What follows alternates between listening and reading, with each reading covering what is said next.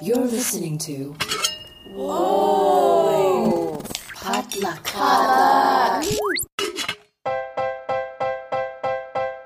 And hey everyone, welcome back to the Good Pop Culture Club. It is episode 67 for Thursday, August the 5th, 2021. My name is Marvin Yue, and joining me as always to talk about all the good pop that gets us through our days, we have self-proclaimed professional Asian American Jess Ju. What up, Jess? What up? How are you doing? It's August. August I'm in tired. California. It's the heat. I will. I'm like spinach. I will. So Oh, it's gross. I don't know. I took the subway yesterday and I was sticking to the seat Oh, no. and I had shorts on. Oh no. Oh no. Why? In this weather, in this pandemic, you're wearing shorts on the subway? That is bold. That Well, is. I It's kind of like have die to of heat stroke of die of right, right. bacteria. It's just- Well, the voice of that very brave soul is our resident professional culture editor, Han Win. Hey, Han. Hi. Yes, I was taking the subway to go see a screening, and I had forgotten my hoodie that you have to bring to a screening because it's cold in there. But never mind, it was so hot on the subway and outside that it kept me warm for a good hour and a half in the theater. I feel like we're all just hurrying up to watch as many movies Yes. in the big screen as possible before everything shuts down again, because we're headed there for sure. Jess and I both watched 2 movies this week to prepare for future discussions Gotta on get this it in. podcast. And man, Get it in, Marvin. Hot girl summer. it was my first time at the new Alamo Draft House because I never got a chance to go there before the pandemic hit last year. And man, that's a fancy theater. It's fun, right? Eat like a pizza and watch a thing, and also no screaming children. That's great. I know. I love being able to order a beer at the theater without having to wait in line. And food. It was so, oh my god! If I weren't so busy with press tour, I would love to meet you 2 there for a thing. But yeah, I'm no promises. Clearly, Yeah. The popcorn's really good. You can add truffle. I got the seasoning to truffle. it. Yes. Oh, did you? So good. But I at some ordered- point, it gets too much. I ordered a Right. chocolate chip cookie, and it came with 3, What? and they were What? huge. They were huge chocolate chip cookies. Had I known it was 3, I would have not had dinner because I also ordered dinner. So I ate a chicken sandwich, the spicy chicken sandwich, which wasn't very spicy. And then I it's like had white people spicy, right? Yeah, it was kind of just like vinegary, and then it was still good, but it just wasn't spicy. So that's when I later when you were talking about getting the chicken tenders, I was like, oh, I should have gotten the chicken tenders. I got chicken tendies and they were pretty good. Yeah, but I did get the popcorn, and it was way too much after the sandwich. And Although then I I have got to the say, cookies. with the chicken tendies, the ranch that they serve with it is a little too watery, which is not great when you're eating it in a dark theater. Yeah. I do like the theater also because they have a light underneath the table. Yeah. So not only is it good to see your food, but good for people like me if we're taking notes, because you quickly Oh. become illegible in the dark. So I was able to just then put my notebook under there just to make sure I was following the lines. I don't even know if I needed Oh the notes. yeah. That is true. Wow. Truly, the critics, the critics theater, right? You're you're boozed up, you're well fed, you got a light underneath. Whoa, does the movie even matter at that point? You're like, oh, had a good time. It doesn't, but I did like the movie that I saw when I was there. So anyway. Well, we're going to be talking about, Jess and I watched both The Green Knight and The Jungle Cruise there on the big screen. So we'll be talking about that later on this month. On today's episode, we're talking about season 2 of Never Have I Ever, the Netflix coming of age story starring Maitreyi Ramakrishnan and produced by Mindy Kaling. That we loved the first season, and the second and we'll find out the second season gives us more of what we love. Team Paxton, everyone. It's coming out the gate strong, Marvin. But before we get to Never Have I Ever season 2, let's find out what pop culture is beginning through the week. Let's start with Han. What's popping?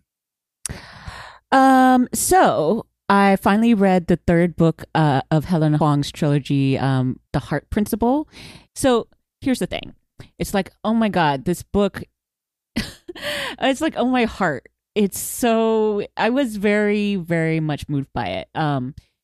While the Kiss Quotient was more of a rom-com, but with a little bit of like emotional stuff.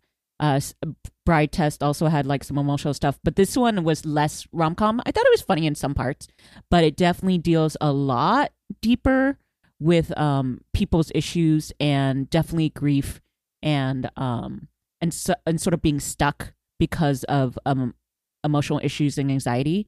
So and I found it so well written, and when I was reading it I was like, oh, this is actually Helen. And it's kind of true. When I read that afterwards, she was like, this is actually my story. So it shows an adult woman who gets an adult diagnosis of being on the spectrum, which is kind of what happened with Helen Huang. But the main character is Anna Sun. She is a violinist who is very talented, is going to a therapist, but also she's been having problems performing because she has this amazing piece that was written for her, but she can't seem to get through it because she wants it to be absolutely perfect. So every time she makes a mistake, she starts all the way from the beginning. And so she hasn't been able to perform in like months and months and months. And then I can't remember. Oh, also at the same time, her trash boyfriend is dragging his feet. He doesn't want to get married, which fine, whatever. But then he also is like, well, let's also have an open relationship right now before we decide and commit to marriage. Yeah. Well, that's not a good sign. Yeah. So anyway, this is how the real love interest comes in. Is she gets on a dating app. The other guy is Quan, who you might remember. He is Michael's cousin who does martial arts and teaches kids. Oh, he was the best friend from the first. Right. So he's best friend / cousin. And he has his own sort of little things going on that makes both of them somewhat vulnerable when they both meet. There are some hot times, maybe not quite as many as in Kiss Quotient, which is totally fine. It as hot as the Kiss Quotient? Because that book was sizzling.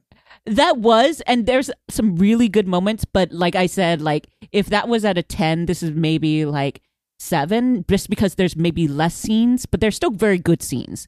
But like I felt like even Helen Huang, when she was like rereading Kiss Quotient, she kept putting like notes like, wait, they're having sex again? So even she was shocked at how many times they had sex and to what extent they had sex. So this one is far less than that, but still I think very hot scenes, but also very emotional scenes. So this hit me in a different way, but I really ultimately ended up loving it. But it is a warning, like it's not going to be quite as happy as you might think, because the rom-com covers that are illustrated, and maybe not quite as hot as Kiss Quotient. So but I think it's just so very authentic and honest that's what did it for me. It's okay. Fuck me emotionally, Helen Huang. It really fuck me emotionally. It really screwed me over, and so now I'm trying to figure out like how do I write my review of this, because I try to keep my Goodreads / NetGalley reviews fairly short, but I want to like impress upon people that like it will fuck you up in the best way. So you want to get that cover quote on that book. Well, they're not going to give me a quote, but at the Han same time, Wen of Salon says. Yeah. Well, the thing is, we don't even publish it on Salon. That's the thing. It's like, it's nice that Berkeley Publishing gives me these NetGalleys because I don't put them on Salon. We don't have that kind of readership. They don't look at reviews. They do better for interviews. So I'm trying to find actually a freelancer who wants to do an interview with Helen for me. And that would, I think, be better. But anyway, so yeah, I highly recommend it. Just, definitely different, expectations for this would help. And you have to be in the right frame of mind for it. I was very much open to it. And so I was kind of like, oh. And, I hate to say it, I love a good martyr sort of thing. And not that Anna Sun's character is a martyr, but when people just really don't get you, and I get some like righteous anger when you read it, that's what it was for me. So I was just like, God damn you, you're totally undercutting her. And so yeah, I felt some good pure anger at people. Yeah. And yeah. So when's it coming out? End of the month. I believe it is August 31st, perhaps. Let me look at it. Yes, I believe August- so. Ready to feel things. Oh my God. Okay. All right, Jess, what's poppin'? Well, I haven't been watching a lot of TV because, Marvin, you and I have been trying to go to watch movies in theaters as much as we can, getting it in before Delta kicks all our asses. Also losing and things in the theater. we both lost something. We What? went to the same theater 2 days in a row, and the first day I lost something or thought I lost something, and the second day Marvin lost something and had to go Aw. back. It's fine. We're 1 for 1 now. But yeah, one of those movies we watched, which we will probably talk more in depth about, was Jungle Cruise, starring The Rock and Emily Blunt. I had a good ass time. It's everything I wanted / expected. I'm also just a big fan of the ride and the puns. Like I really like the ride. It's one of my favorite rides at Disneyland. I specifically love the Christmas version. They don't do it every year, but it's called Jingle Cruise. Oh my God. So good. What? I have not been on Yeah, that ride in probably 2 They decades. haven't. Jingle Cruise is relatively new, and then I think they did not do it in the last year or so for whatever, I don't know why, but yeah, they deck it out in Christmas. They put like hats on animals. It's really cute. They changed the script, and there's that cheesiness. It doesn't quite reach Mummy level, Aw. but it is very fun. It is some really, really great cameos. I really love it when like world-class actors just sign on to ridiculous movies and you can tell they're just having like a really good time. That was that. So yeah, I'm sure we'll talk more about it, but would recommend if you are into like the big studio fun time movies. Yeah, I think it's been a while since we've got like a swashbuckling adventure movie, right? That doesn't take itself too seriously. Because I think, the Marvel movies are fun, but they're a little more like in the tone most of the time. Yeah, it's very rare to get 4-quadrant movies anymore. I'm very pro adapting Disney rides into movies. I've learned. I'm like, let's get a Matterhorn movie up in here. And I gotta say, they did a pretty good job sanding down the problematic aspects of the Jungle Cruise ride, because that ride is like, I know they changed it recently, right? Oh, it's very But racist. It's extremely racist. It's super like imperialist, colonialist, racist like version of the Amazon, right? Yes, and it still is. You can't really have a movie about Jungle Cruise without that in its DNA. The whole concept is very imperialist and colonialist. But it's like one of those things, you gotta turn the brain off a little bit. Just a little bit.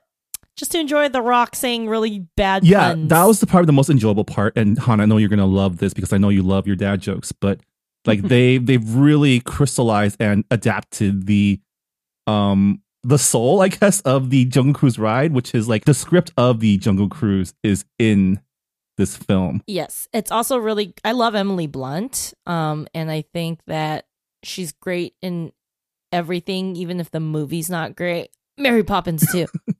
But it's funny because I think of the two leads, The Rock and Emily Blunt is the more hardcore action star, right? Like she has done really insane, incredible action movies, like hardcore training where she can go like horizontal to on a pole and like abs of steel. So it is funny where I'm like, oh, like actually, if I was gonna put them two in a fight, I'd put my money on Emily Blunt. She's like very lithe, she's very fast, agile. But yeah, it was really fun. Jack Whitehall's her brother. The whole Disney thing where like the first openly gay character. At this point, they've said that they've had that headline like 8 times. But it does get a little more like explicit. They talk about it a little bit, but still vague enough where you can like get past censors in other countries. Yeah, it's fascinating because you do compare, let's say, the film world to the TV world, and Disney has been doing gay for a while on TV. But yeah, film, they always have to be like, oh, it's coded as gay, or, it's, yeah. Yeah. So don't get So, yeah, we'll talk more about Jungle Cruise later this month because Han still needs to watch it. So I hope we did a Yes. good job hyping this up for you.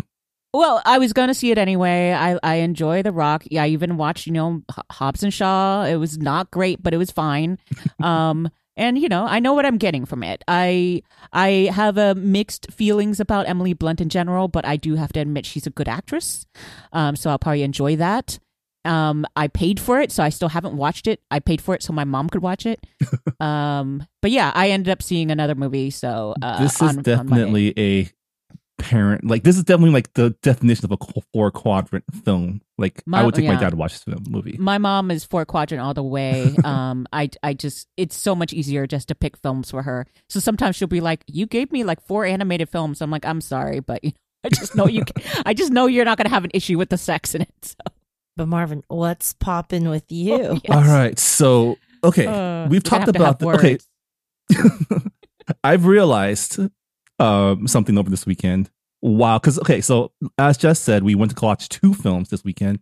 The other one, it was The Green Knight, starring Dev Patel, that we're going to be also talking about later this month. And Jess was a little less hot on that film because it's like everything she does not like in a film, in one film, except for Dev Patel. Except Dev Patel, yes. And I mean, it wasn't a bad time necessarily because I got to stare at him for 2 hours.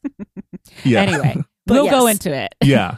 So I had a realization because based on the hype that was being generated earlier on the podcast about F-Boy Island, which is premiered on HBO Max last week, I was like, all right, I'll check it out. I'll try to see if I can see what they see in it. And I realized F-Boy Island to me is what Green Knight was to Jess, which is like, it's not for me. I don't get it. I don't know why this exists. I tried watching a full episode and I ended up just like literally just skipping to the end to see who gets cut. I mean, I do agree. I still think it's a very smart show and very cheeky show, but it probably plays better if you are familiar with the tropes that it's dealing with, because it's not a spoof of a show, but it's definitely pokes fun at shows like The Bachelor and Love Island and Bachelor in Paradise and stuff like that. Which I was surprised I was kind of not turned off by it, but I just wasn't feeling it because I usually enjoy shows about terrible people. But when it's like couched in a reality TV series, I think it's a little harder for me to get into it. Yeah, and also they need to be fictional. Oh, sorry. And also, it's it might be just hitting too close to home as far as reality goes, because the point of this show was to actually sort of reflect on how people use like Tinder and how you can't tell who an F-boy or a nice guy is even after a few dates.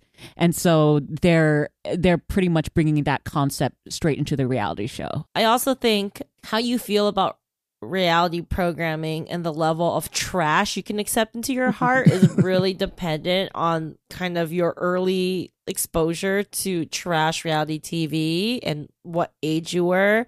So like I grew up on the diet of those terrible VH1 shows and like I have not seen a show surpass that level of like Rock of Love or Flavor of Love. So this is like very classy. F-Boy Island is extremely classy compared to those. And that is why I will always love these like terrible shows. Now, Jess, you haven't started the series yet, have you?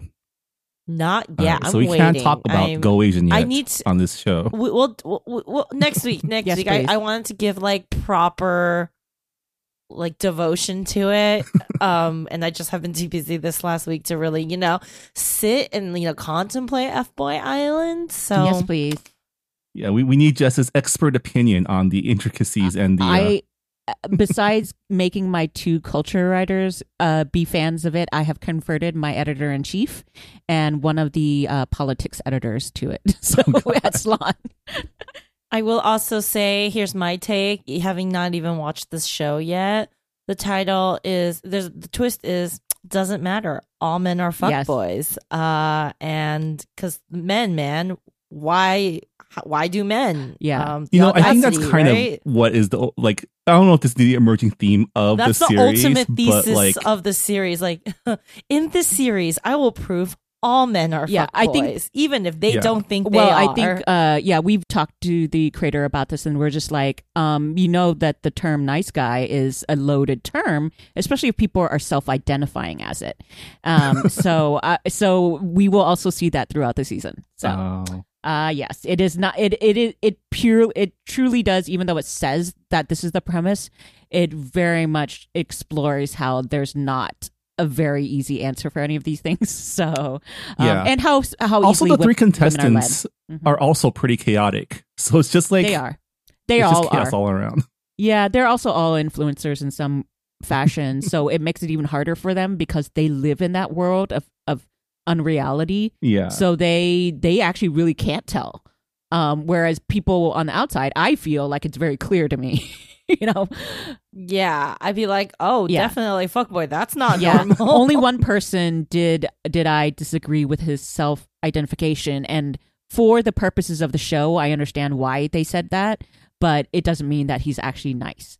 So, because for the purposes of the show, they just said F boy means that they don't want a relationship, and so it's not actually a judgment on you want to have sex. It's just more of like that is not your goal. And so the nice guy wants a relationship, but they may not actually be nice.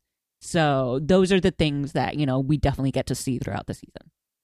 Anyway. Anyways, yeah, looking forward to Jess's expert opinion because I really tried, guys. And we'll talk about the Go Asians from I'm going to keep watching and skipping to the end to see who the fuckboys are. Yes. Yeah, actually, honestly, the elimination parts are some of the most fun because there are some surprises and there's some spilling the tea during that time. A lot of good stuff happens in the eliminations. Yeah. But something we can talk about Go Asian for is let's catch up with the Olympics. Week 2 has come and gone. The night that our last episode aired, big gymnastic news that we didn't get to talk about. Simone Biles withdrawing due to personal mental health, and I mean, and like let's not forget, like mental health in this sport means you fall and maybe break your neck and die. It's not like, oh, I can't get the ball into the basket. It's like, oh, I've broken every limb in my body and I'm gonna die. Yeah, you can become incredibly injured, permanently injured, or actually die. So yeah. But the team stepped up, got their silver in the team, and then our girl Sunisa Lee went and won gold in the all-around, which was pretty big for the Asian American world. Yeah, and in the individual apparatus, Team USA did very well on each of them, and then Sunisa won another. Suni won another in the uneven bars of bronze. So she now has a silver, gold, and a bronze. She's just, she won third on purpose just to complete the set. You gotta have one of each. Yeah, I do find it really interesting because, I wonder how much like content NBC makes or like kind of has in drafts depending on results, right? Because the way that, American sports coverage, especially with Olympics, it's always very much like the star. It's about the hero worship. We focus on star, right? Yeah, we hero specific people and kind of the people, and you kind of just can never tell who's going to actually win. Your hero might not end up winning gold, which has actually happened a lot in this Olympics, right? So I'm just wondering, like, did they have all these Sunisa Lee like features ready to go, and they're like, all right, we gotta like shift that out, or like they're like, fuck, we gotta go make some right now. I think that's why they kept cutting to the family cam, because I don't know if they had those Sunisa Lee packages, because like they had so many things they could have prepared, like Hmong Americans, the history, like. I mean, she's not unknown. Basically, Suni Lee was number 2 in the last U.S. competition. She's basically number 2. Like, she was second in the individual all-around at the Worlds last year to Simone Biles. I think she outscored Simone Biles in one of the apparatuses, uneven bars. So, there was a very good chance she was going to get there. But I do feel like there's still a tinge of, like, racism, or let's say bias, because when they were still going through trials and before they knew who was going to compete in what, it was really, there was a lot of focus on like Jade Carey and Michaela Skinner, who, it made no sense. Like cute little white girls. Suni was obviously number 2, so it just made no sense that they didn't have like more focus. It makes no sense, but also makes a lot of sense if you've ever lived as like Asian or a minority in this country, right? Yes, I will say, Suni Lee, she, I think, is now a household name. I think she gained like 1 million followers overnight. She's super cute. But also, like, everyone, we have to fucking protect Sunisa Lee because she's 18. We know people suck. We know people are racist. We saw this happen with Gabby And Chloe Douglas Kim. after she won her gold, and Chloe Kim and Simone Biles after they won their overall gold. And like, protect Sunisa Lee. You gotta say shit about, I will fucking fight you. I will beat your ass. Yes, definitely protect her. You don't want to mess with Just None of this You. racist shit. Just You will end you. Put her on a Wheaties box. Make her a Barbie. Mm-hmm. I want the Barbie with the gymnastics leotard, the eyelashes, and the acrylic nails. Yes. All right, real quick, what else are you guys watching on the Olympics? Okay, so it's wild. So every year, badminton's always fun because, as Marvin pointed out, it's just badminton and ping pong is just like a bunch of Chinese people and Chinese defectors. But this year, the men's badminton singles was won by a Dutchman. I was like, wow, you go for you, Dutchman. Yeah, a lone Dutchman in a sea of Chinese power players. That's pretty scary. Yeah, he beat the like the reigning world gold medalist and I think the reigning Olympic champion who's like from China. And I was like, good for you. Feel a little bad for the Chinese guy though. They give up a lot to train. I actually watched the semis for the team foil competition. Oh, And it was the last chance for Garrick Meinhardt to win a medal in the Olympics after his wife won the gold in singles foil. And he did the best he could. He set up his team. He was second to last. He set up his team with like a 3-point lead, and the anchor dropped the ball and lost 6 points in a row. It was very disappointing. Oh, yikes. Poor dude. We couldn't go Asian there. I getting really excited for track and field. That's all heating up. That's like usually the second half of the Olympics. So there's something very primal about watching running. Like all the other sports, sometimes you need to know the rules, but you're like, oh no, who runs the fastest and gets over the fastest, crosses finish line the fastest? Yes. Yeah. Most of the time I don't really care about men's gymnastics, but I do like pommel horse for some reason because the sound of the pommel horse is like my ASMR. It's just so, if they do it well, it's like, oh my God, it sounds so good. So I watched that. Great Britain won. He basically defended his title, and I think it was like China and then Japan and then America. But I actually don't really care who wins in this regard. You just want to see men spinning around on their arms. There's something about pommel horse that makes me able to understand it better than like men's floor routine is so boring. There's no artistry in it. I don't like no fun music. I don't like the big, like bar. I like the uneven bars better for women. And then, it's just not as good, but I do like pommel horse. There's something about that. And also it's like, I have a very, sort of like a little soft spot in my heart because, back in the day, that movie Gymkata also had like, it featured an actual gymnast where there was an action movie made for this gymnast, and then all of a sudden in the middle of a chase scene there's like a pommel horse randomly. Yes, it's like covered with stuff, but it's a pommel horse clearly. And so for him to do stuff, and so like, yeah, I've always liked pommel horse. I don't know. I'm also fascinated by it because it's like you have to keep the momentum, but then also if they get good air with their feet and all that type of stuff. So that is, I'm a fan of that. I'm also looking forward to baseball is back in the Olympics, and Tuesday night, the night that we're recording this episode, is going to be Japan versus Korea, and that's always a good match. The U.S. have dropped 2 games to Japan, both close. It's pretty cool. I like watching international baseball because it's more exciting, a lot more base hitting, a lot more base running, and it's just a more like kind of fun way to watch baseball. It's kind of sad there's not a crowd because Japanese baseball crowds are like pretty cool. But next week we can finally talk about wall climbing, which is the other new sport. Yes, I'm excited for that.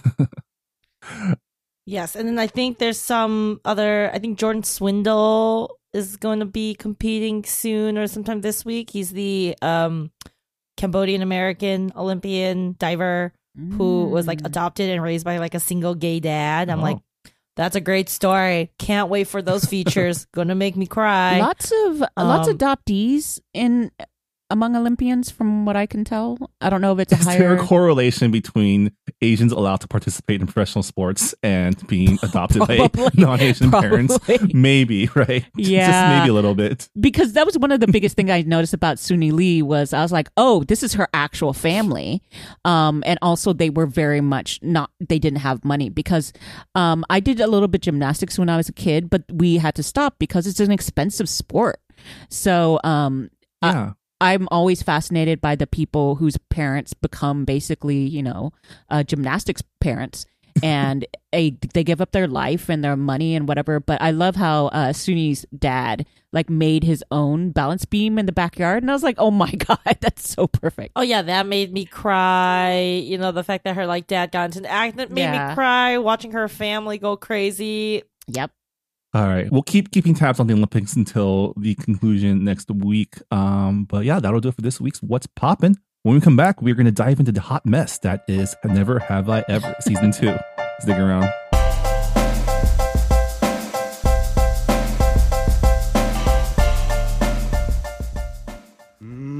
But we're still here, and we're going strong. It's an exciting time in Asian America. There are more movies, TV shows, books, and music reflecting us than ever. But all of these represent just a small slice of Asian American culture and experiences. So what do? Tell more slices. Asian Americana is a show that explores these slices of distinctly Asian American culture and history. We've talked about how Chinese Americans built California's Sacramento Delta, the art scene turns gallery institution Giant Robot, a play that explores the lost Cambodian pop music of the 60s and 70s, and, of course, boba, just to name a few stories. You can find Asian Americana at asianamericana.com or on your podcast app. And we're getting tired of proving we belong. And welcome back to the Good Pop Culture Club. On this episode, we're talking about Never Have I Ever Season 2, the second season of the hit Netflix series starring Maitreyi Ramakrishnan, created by Mindy Kaling. And yeah, how long has it been since the first season? 2 years, maybe 1 year? A little over a year, because when they announced that they were going back into season 2 production, they also had a few COVID shutdowns, I believe. Oh, So, it's felt like a long time. But then that's just how much we've missed seeing Davy and her hijinks. I guess let's get started. What did we all think of season 2? I was hesitant at first because of the way they introduced the premise was, how they resolved the cliffhanger from last season, which was basically she kissed Ben, her longtime academic rival, and as soon as she got home, Paxton's there. And he's in his car. And so it's like, he doesn't have to actually do anything, even though Ben drove and stole a car and did all these things and was there. No. He hid. Yeah. He Was don't there gotta try for that the hard. whole ashes and the, father's, goodbye. No, but Paxton's just Paxton. He's there. So he did so much. So basically when they set it up was just oh, I can't choose between them before I go to India. They're like, I'll just date both of them because I'm going to India. No problem. Which, granted, would have been a good plan. I have an issue with certain cringy humor depending on the show and depending on the situation. High school things where you're just waiting for embarrassment to happen really gets me. So I feel the same way. I feel like this show is so cringy, but I don't it's not as no. It's not as bad as say a Pen 15, which is all about No, cringe. not as bad as Pen 15. Because I do feel at the end of, you kind of know that that Davy's gonna be relatively okay. She is very resilient. Yeah, but I gotta say, this show has great comic timing. The setup of those cringy, kind of, oh, Davy, what are you doing? And the way that the show subverts typical comedic timing, where it's things seem to be going well much longer than you expect it to before the shoe drops. I think it's done really, really well, especially this season. Yeah, I also have to say the reason why I can take it more on this show is I do think Maitreyi is great.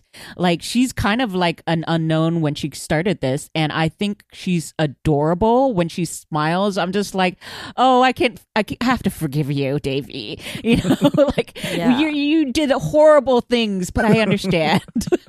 Yeah, I think a lesser show would have stretched out the double the double dipping plot line for the whole season. But really, that's not what the show's about, right? The show's about her fucking up over and over again, and then trying to make amends. And so I think that was a really smart choice. And then to be, Davy being dumb and kind of being a dick. Let's be real. Everyone on this show is a little bit of a dick, but they are such well-rounded, written, likable characters. Like, even if they are a dick, you still are kind of rooting for them. And then it gives, everyone a lot of shades. And no one's really a bad guy. And no one's really great all the time either. So you're just kind of like, oh, this is just fun. You're like invested, but it's also not like, oh, I'll die if this doesn't happen, or I'll die if this happens. I'll have to say, the only person that's probably not a dick in the entire cast is probably Fabiola, right? No, she ditches her commitments. Yeah. Like, I would say maybe. But that's more because she was being has their led growing astray pains. as opposed to like actively wanting to spite somebody. Anissa ended up being, I think, somewhat sympathetic. I do have to say, one person who I think is actually bad is a minor character, who we met this season. Are we talking about Malcolm? Yes. Malcolm. Hate him with a passion. I don't want to drop kick him into the sun. They didn't resolve that much, but we can go into that a little bit later. I do think Malcolm was written to be a total, like, there's no shades in Malcolm. Malcolm is just a walking joke, both as like a joke in the show and like a joke of a human being. Yeah. So yes, fuck Malcolm. Eleanor deserves better. Is this because she is your insert character in this series? I mean, Eleanor is a little bit much, but what teenage girl isn't? Right. I'm just saying. And it is also kind of cool to see them portray like what the high school version of a bad boyfriend is, like a toxic relationship, and kind of be a kind of a B storyline throughout the show, and how because I definitely have had that happen where like you don't like a friend's boyfriend, and then they kind of pull away because the boyfriend, you don't like the boyfriend, even though the boyfriend objectively sucks. But you live and you learn. You're a dumb, horny, like teenage girl. Everyone's gonna do that, and it's such a relatable thing to happen in like a friendship dynamic when you're that age. Sometimes when you're older too. Yeah. I also did like the second, so the first arc of this of the season was about the double timing. Double dipping, yes, the cheating. But I feel like the second arc of this series is kind of the heart of what the season was about. And that was a story about like what happens when you're no longer the only ex in school, right? And I thought Anissa was a really great addition to this series. And the actor Megan Suri did a really great job portraying her. Yeah, I think that's something that we see when it comes to spaces with like marginalized groups, is when one other person from that group comes in, it's kind of like, wait, then what am I? So Davy has not only a little bit of an identity crisis, but then she also is like, well, she's better at being Indian than I am even. So it kind of like reminds me of The Simpsons, which like where Lisa has her rival come in, and the rival is smarter than her, does dioramas better than her, and plays the saxophone better than her.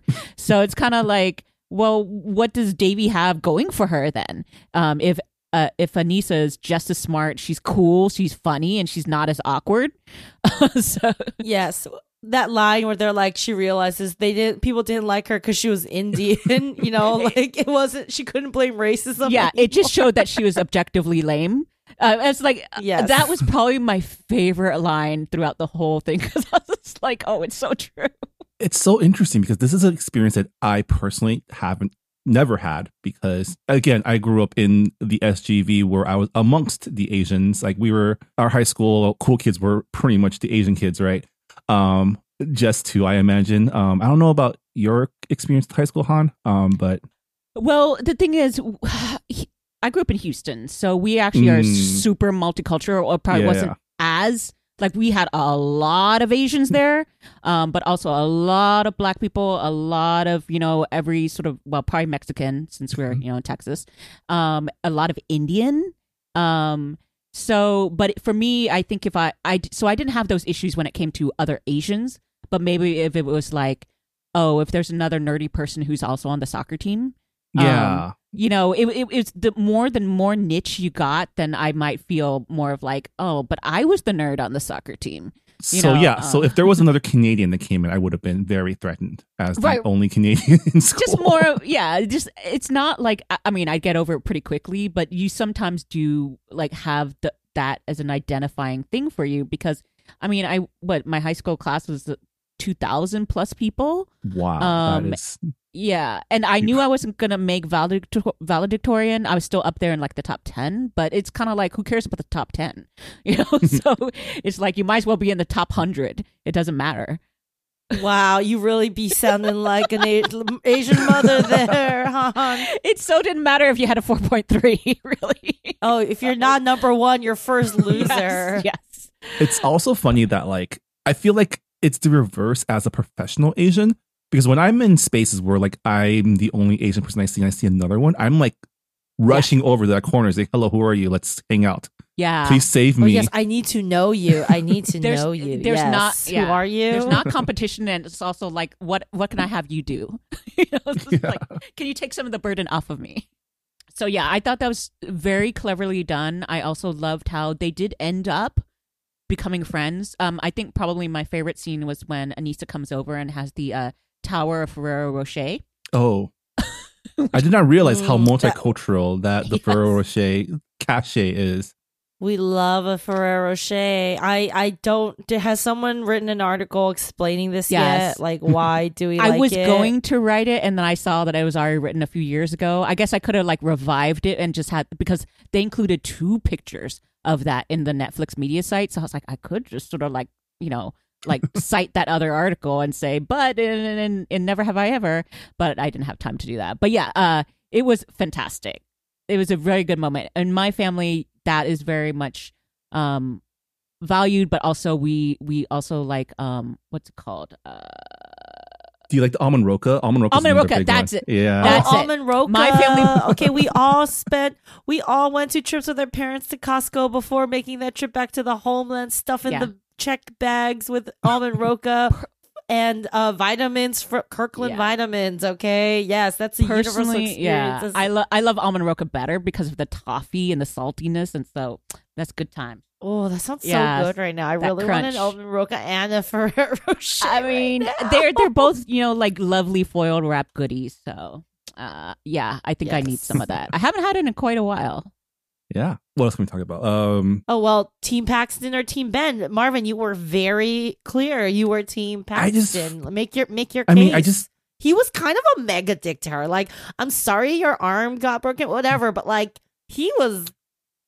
At some points, I was like, I want to punch you in the face, but boy. so was Ben. I feel like Ben was more so of a dick. Yeah. Yeah, because Paxton actually got over it. Yeah. Like, he clearly had a very good grudge because he was being 2-timed.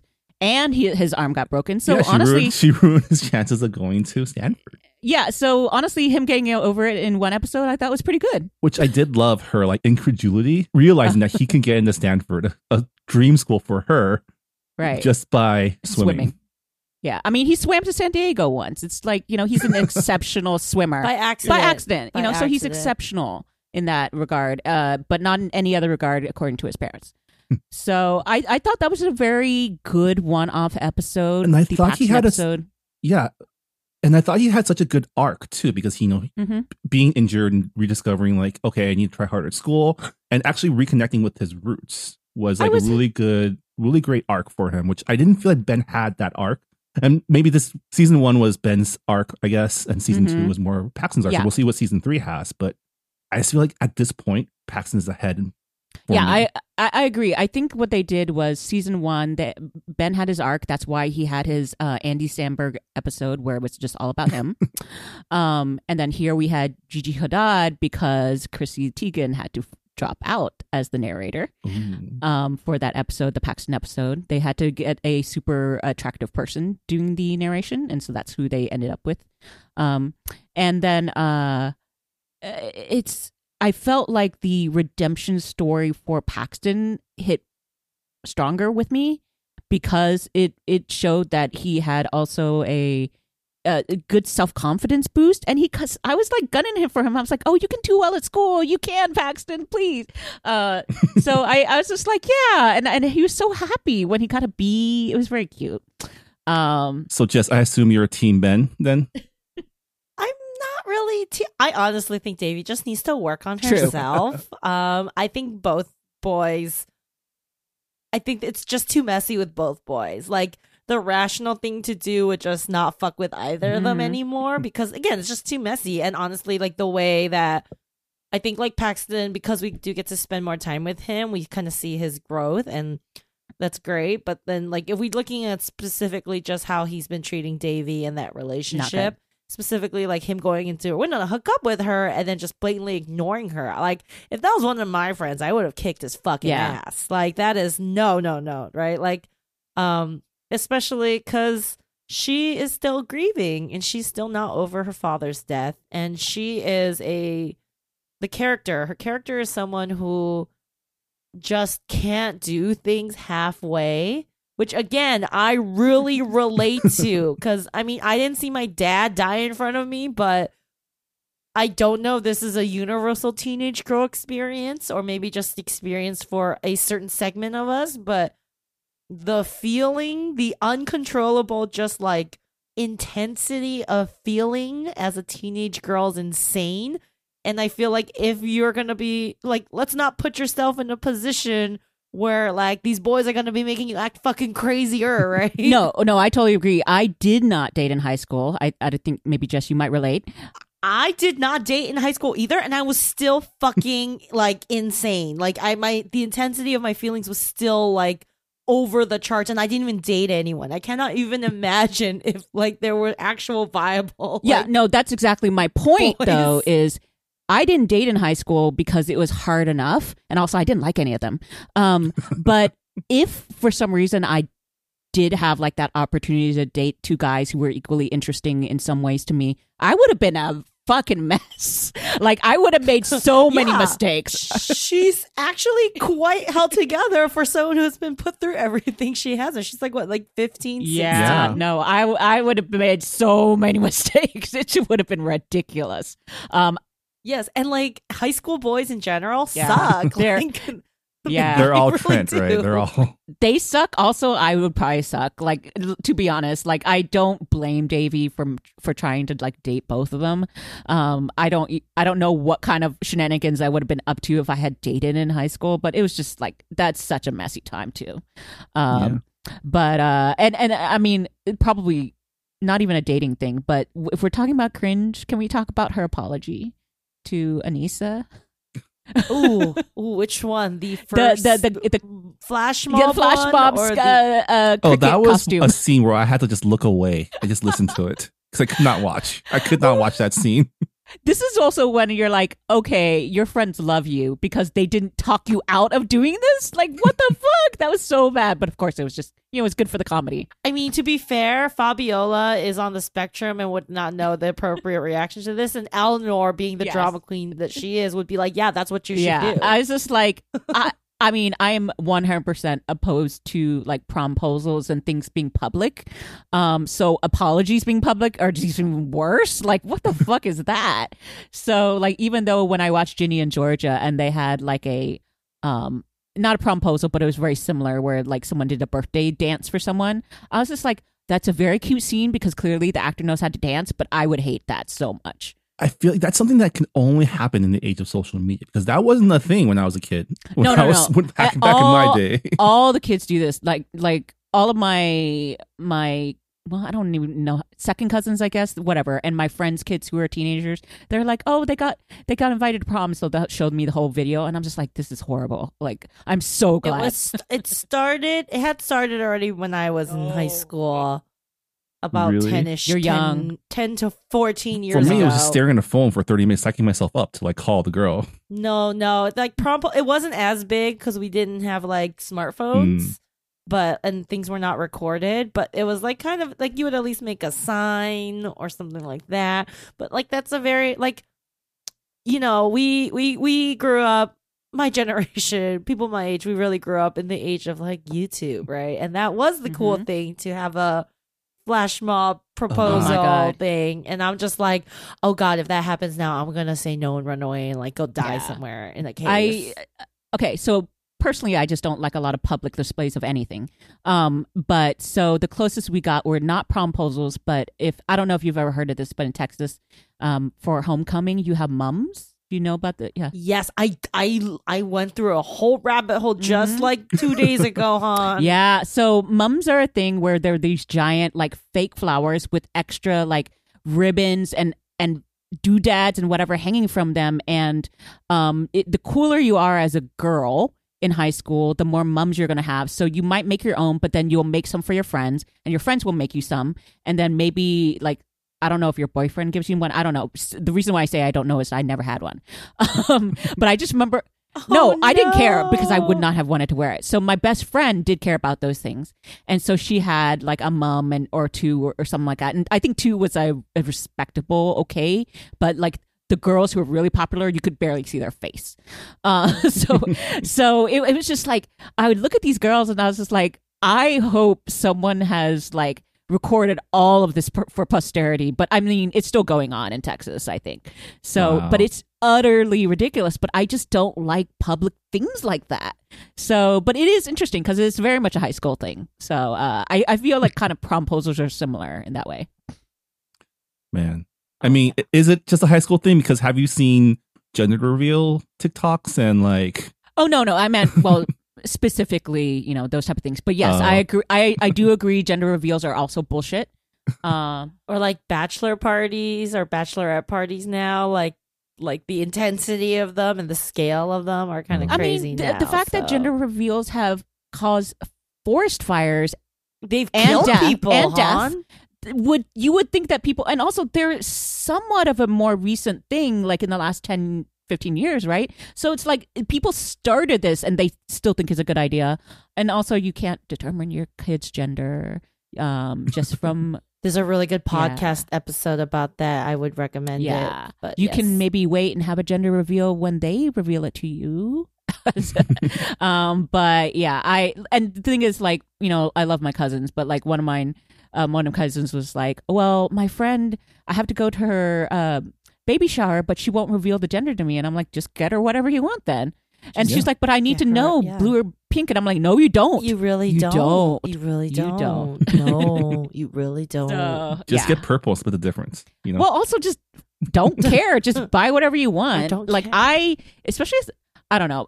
Maybe it's because I have also my friends who are cool with this also. They just got whatever they thought was cute. So if the t-shirt happened to have like a guitar, like an electric guitar on it, sure, get that. But if it also happened to have a penguin, sure, get that. Whatever they wanted.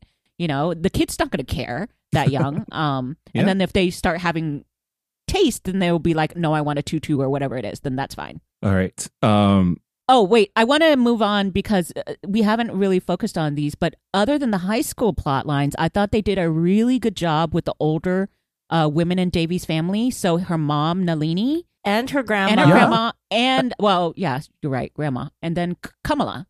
Yeah, I mean, at the core of the show, it's still a story about a girl and a family really dealing with a new normal, right? Like the sudden death of a loved one and what it leaves behind. And I love that in this season, they also focus a lot more on Nalini, the mom's kind of journey, because I think a lot of her arc in the first season was done in the background, right? Like she was kind of suffering in silence, but you didn't really focus on her. She was always like reacting to Davy's shenanigans. Yeah. And then it makes sense because, first of all, that is a parent. And Davy's pretty much out there. But also, yeah, you're right. She's dealing with grief. And so she was sort of keeping her head above water at that point.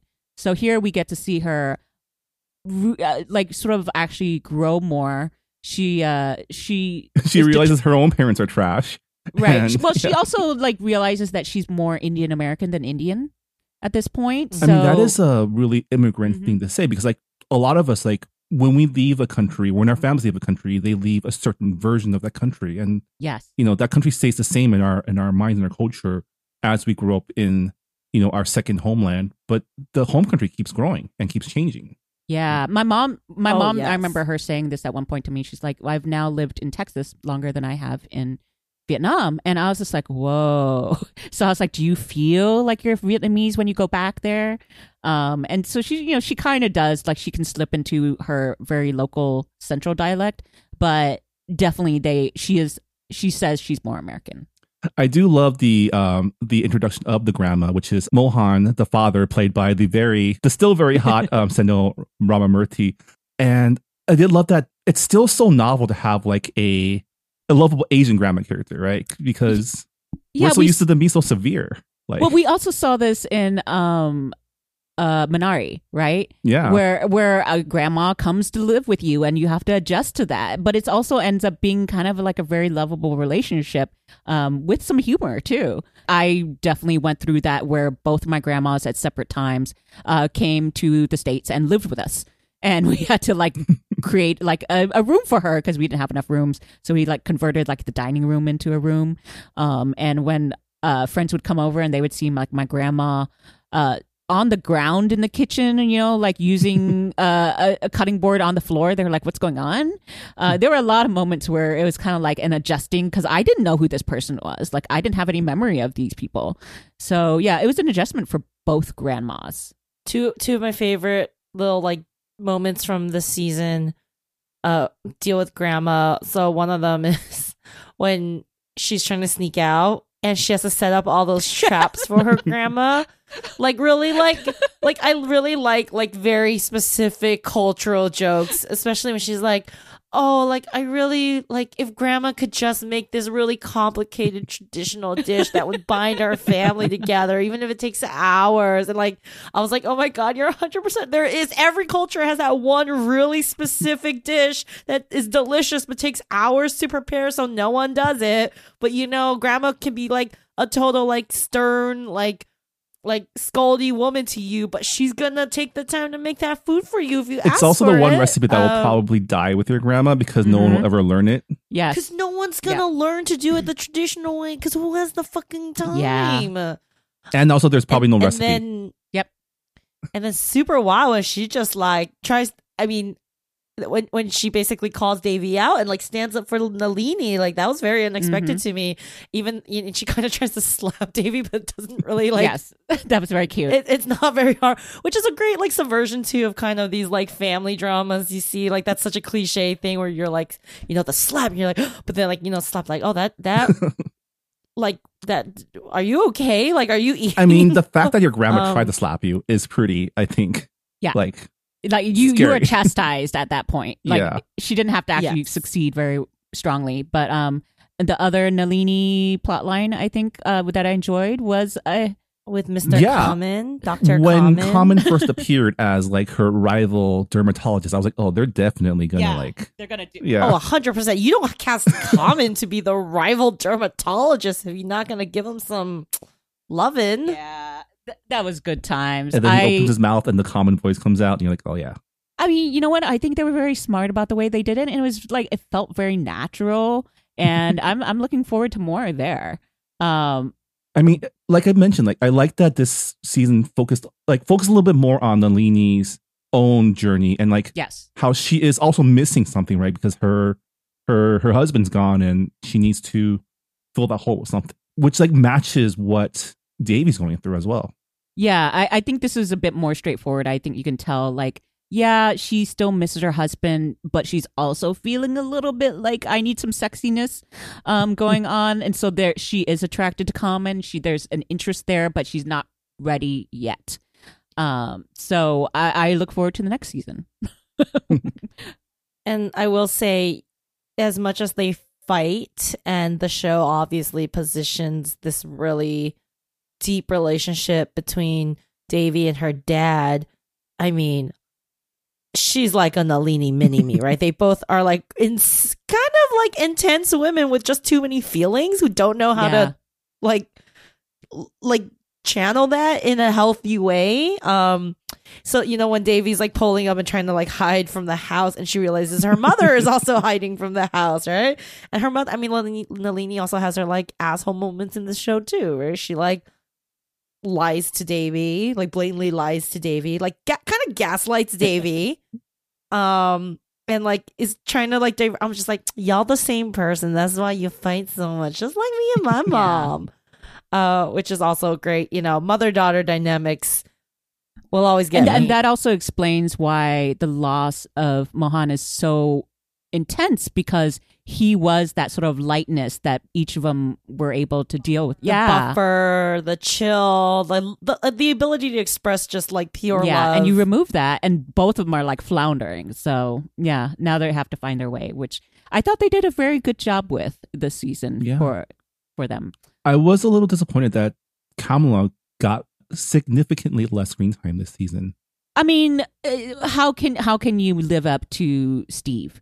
But I know Eddie Liu. Where is he? Where did he go? He went to Kung Fu. That's where he went. However, I do have to say, I did, for the limited storyline, I was very appreciative of what they did with her storyline, which was basically, she got a new research job.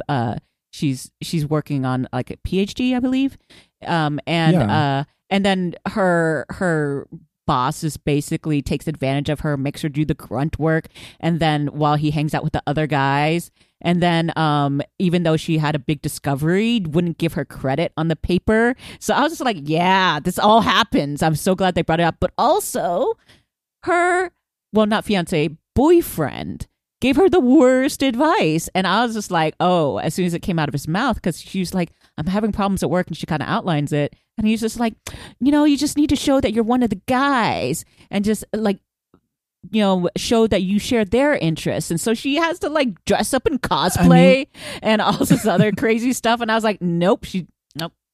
I mean, it's such a traditional like Asian parent thing to say, which I think is her conflict is she is being set up on this arranged marriage, and she needs to decide if it's for her. And I think, they're setting up this conflict in season 3 probably, where it's like basically between the traditional Indian side and like her American side, which is also a conflict for the series, right? Like how Indian, how American, and can you be both? Yeah, because either. I actually think that like, I mean, it's I think you can agree that the advice is bad or not how you would handle it. I still know people who do handle problems like that, and sometimes it does work, what Prashnath was saying. But like the running out during the dinner while his family's there, like that's a big asshole. I mean, well, that's what she gets for watching Riverdale. I mean, she's definitely related to Davy and Nalini, right? Well, this is also where you're talking about like the American side coming through, where she's actually now having sort of a weird crisis, because she was the perfect Indian cousin, right? She did all the right things. She's going to the right, doing the right, getting the right profession. She has the correct boyfriend she was set up with. He's probably going to propose, but then just the fact that she doesn't quite feel like he's right because that advice didn't work for her, and then she starts questioning everything else. She freaks out and she leaves in the middle of the dinner, which I was just like, oh, that is a Davy move. I was just like, yes, I totally valid that's not the life you want. They're obviously like setting up, this like his family's super annoying and asking about like babies and stuff already. But I'm like, man, just say you don't want to get married. I mean, then we wouldn't have he technically didn't do anything wrong. No. I will say that. I don't think Prashnath did anything he's wrong. Fine. And that was kind of fucked up to do that to him. Yeah, and I'm she like, also girl, didn't get yourself together. Well, she also didn't push back on his advice too, which she probably should have. Well, right? Like he probably would have backed off. Well, she could have tried it and said it didn't work, and then talked to him again. Because the thing is, this is your boyfriend. So yes, as we know with a lot of these shows, a simple conversation would have helped. Communication skills. If you had communication skills, there would be no show. Because there was also a second conversation though where he told her, just don't make waves. Yeah, like, that's definitely let them leave your name off. But that is still I mean, we don't have to agree or like that like approach, but that is still an approach. Yeah. And again, they she still could have had a conversation with him instead of like running away. I mean, but then we wouldn't have the hot mess of a show that we know and love. Right? I agree. Basically, she learned from Davy to speak up for herself, and and act impulsively. And then therefore Pool to Davy, as we now know is a term on the show. I She did can't pull a wait to Davy. hear what her inner monologue is. Like, what celebrity actor? Oh my God. I don't. Oh my god, if it's not Priyanka Right, Chopra, right. right? Like the perfect, right? At least in the Western lens, like the perfect Indian woman. Maybe. Or maybe they would go against type, and I don't know. I mean, like, I don't know who cast- the stars are on Riverdale, but they should get someone from Riverdale. That's what I was thinking, was someone from Riverdale. Maybe one of the older. I don't know. But I don't know which one would really fit. So, I mean, I watched the first season, and it's kind of a hot mess, but it's also like doesn't pretend to be anything that it isn't. So there's going to be a lot of shirtlessness and homoeroticism. If you didn't know.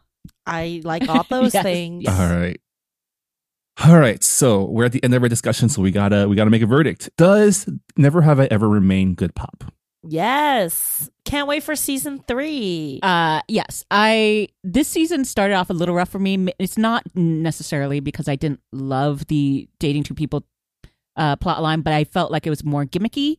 But then it really settled into itself, and I ended up like loving some of these other storylines so much. I think the Anissa storyline was probably one of my favorites. But I do think that they maybe tried to fit in a few too many things. So every now and then they just dropped a story, and I was like, "Oh, that's all? That's all you're gonna do with the eating disorder or the horrible boyfriend, Malcolm?" Because I was like, I want to see comeuppance for him. Like if they bring him back, I want them to bring him back just so we can like get revenge on him.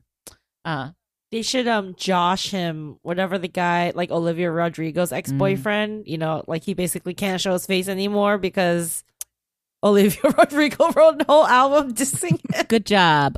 But yes, exactly. They should have Olivia Rodrigo or someone like that on the show and getting revenge. But yeah, so yes, it's good pop. I can't wait for season 3. Definitely. I also believe it remains good pop.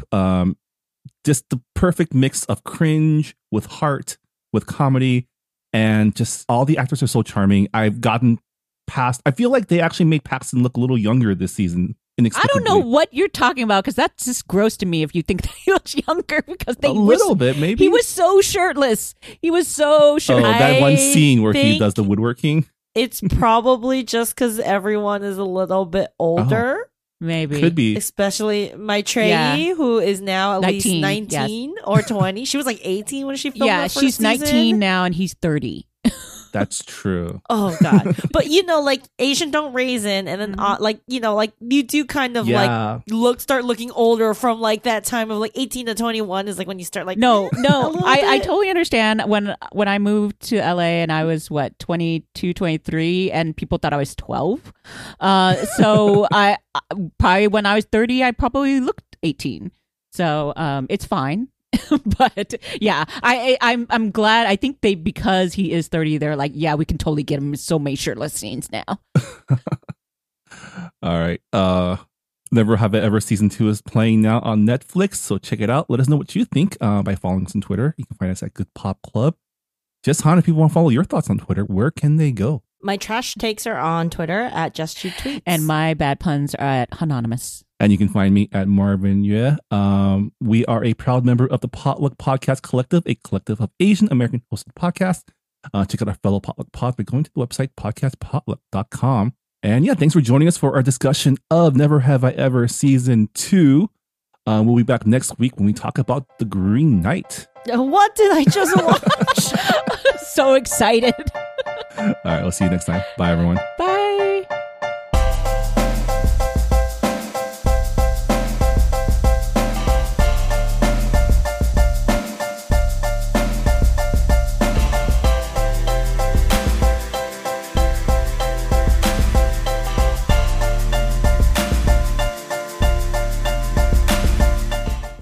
Hey Brian, did you go to Saturday school as a kid? I sure did. Did you? Totally. Well, at our podcast, Saturday School, we don't teach a language, but we pass along the culture that we do know. And that's Asian American pop culture. Ada's a journalist, and I'm a professor and film festival programmer. We've watched a lot of great Asian American movies, and we want you to watch them too. Come listen to us as we look back at the pioneering films that have led us to today.